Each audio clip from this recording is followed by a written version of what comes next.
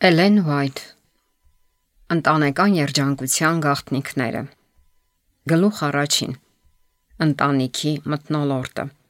Լավ տունը լավագույն դպրոցն է ինչպես երիտասարդների, այնպես էլ մեծահասակների համար Սամուել Սմայլս Հասարակությունը բաղկացած է ընտանիքներից եւ այնպիսին է, ինչպիսին այն դարձնում են այդ ընտանիքների ամուսինները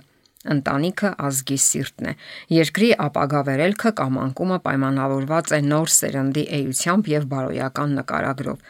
Եթե երիտասարդների հոգում մանկուց սերմանվել է բարոյականություն, ինքնատիրապետում եւ զսպվածություն, ապա նրանք դրական ազդեցություն կունենան հասարակության վրա։ Եթե նրանք թողնվեն առանց լուրջ դաստիարակության եւ հսկողության, ինչի հետևանքով կդառնան ինքնակամ եւ անզուսպ, ապա դրան համապատասխան կլինեն եւ հետևանքները։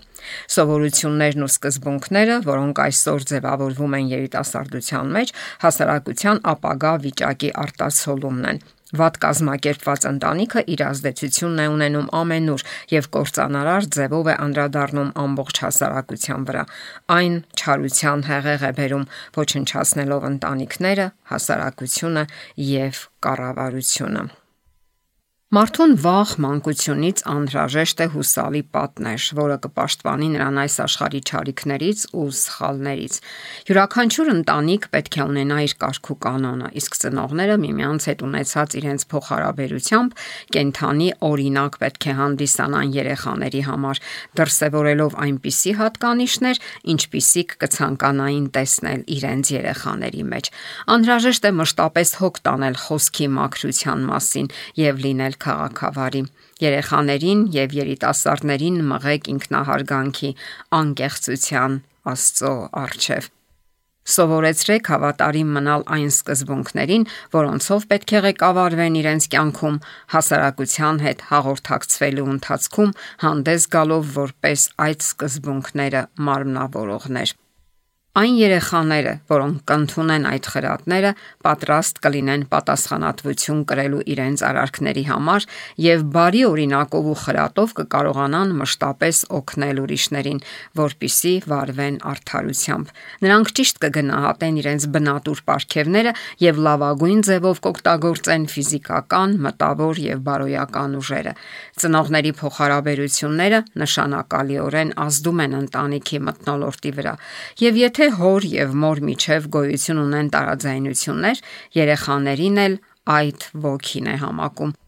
Ուստի ջանացեք ձեր տանը ստեղծել միմյանց հանդեպ սրտահույս հոգացության մթնոլորտ։ Տունը կարող է լինել համեստ, բայց այն միշտ պետք է լինի այն վայրը, որտեղ հնչում են քաջալերանքի խոսքեր եւ կատարվում են բարի գործեր, որտեղ մշտապես առկա են քաղաքավարությունն ու սերը։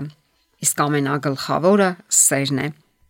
Ընտանեկան գործերը կարգավորեք իմաստությամբ եւ սիրով, ոչ թե ճիպոտով։ Երեխաները պատրաստակամորեն կենթարկվեն սիրո կանոններին։ Գովեք նրանց ամեն անգամ, երբ առիթ է ստեղծվում, որքան կարող եք, երջանիկ դարձրեք նրանց կյանքը։ Սրտի հողը փափուկ պահեք, սեր եւ մտերմություն դրսևորելով, այդպիսով այն նախապատրաստելով ճշմարտության սերմերի համար։ Հիշեք, որ Տերը երկիր է ուղարկում ոչ միայն ամպեր ու անձրև, այլև հիասքանչ, ջերմ, արևի լույս։ Մի մոռացեք, որ երեխաներին ոչ միայն պետք է հանդիմանել եւ ուղղել, այլև քաջալերել եւ ասել գովեստի քնքուշ, բարի խոսքեր։ Մենք ոչ մի ջանք չպետք է խնայենք, որ տունը դառնա ընտանեկան օջախ բարի լիակատար իմաստով։ Ընտանիքը պետք է դառնա երկնքի մասնիկը երկրի վրա, այն վայրը, որտեղ մենք կարող ենք արտահայտել մեր զգացմունքները, չվախենալով, որ դրանք կճնշվեն կոպտորեն։ Մեր երջանկությունը կախված է միմյանց հանդեպ սեր եւ կարեկցանք դրսևորելուց։ Ընտանեկան կապերը ամենամտերմիկ, ամենաքնքուշ, ամենասրբազան կապերն են երկրի վրա։ Դրանք կոչված են օրհնություն լինելու մարդկության համար, եւ դրանք օրհնություն են դառնում ամենուրեք, որտեղ ամուսնական դաշինքը կնքվում է խոհեմաբար, Աստծո կամքին համապատասխան։ Ամուսինների փոխադարձ պատասխանատվության լիակատար ըմբռնումով։ Սիրով, կարեկցանքով ու քնքշանքով զարդարված ընտանիք այն վայրն է, որտեղ սիրում են լինել հրեշտակները եւ որտեղ փառաբանվում է Աստված։ Տանը պետք է իշխի Աստծո հանդեպ ազնվությունը։ Ծնողներն ու երեխաները պետք է սովորեն համագործակցել Աստծո հետ։ Նրանք պետք է իրենց սովորություններն ու հակումները համապատասխանեցնեն Աստծո ծրագրերին, միաբանվելով եւ սիրով ծառայելով այն Միակին, ով կարող է պահպանել մարդկային սերը, մաքրությունն ու ազնվությունը։ Ընտանիքը, որի անդամները քաղաքավարի եւ դասյարակված մարդիկ են, շրջապատի վրա բարերար ներգործություն է ունենում, օգնելով մարդկանց հետևելու իր լավ օրինակին եւ նրանց զերծ պահելով վատ ազդեցություններից։ Աստծո հրեշտակները հաճախ կայցելեն այն տունը, որտեղ հետևում են Աստծո կամքին։ Այս երկրում ապրելու մեր ժամանակը կարճ է։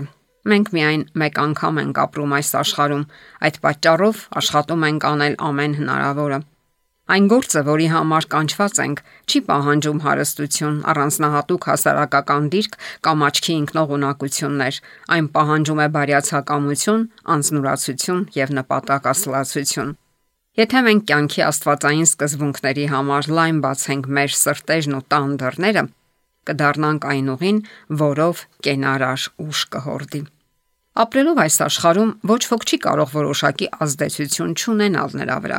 Ընտանիքի անդամներից ոչ ոք չի կարող պարփակվել ինքն իր մեջ այնպես, որ հարազատները չզգան նրա ազդեցությունը, նրա ներկայությունն ու հոգին։ Հենց միայն նրա դեմքի արտահայտությունը ներգործում է կամ դեպի բարին, կամ դեպի չարը։ Մարդու խոսքերը, արարքները, հարաբերություններն այլ մարդկանց հետ խոսում են հենց իր մասին։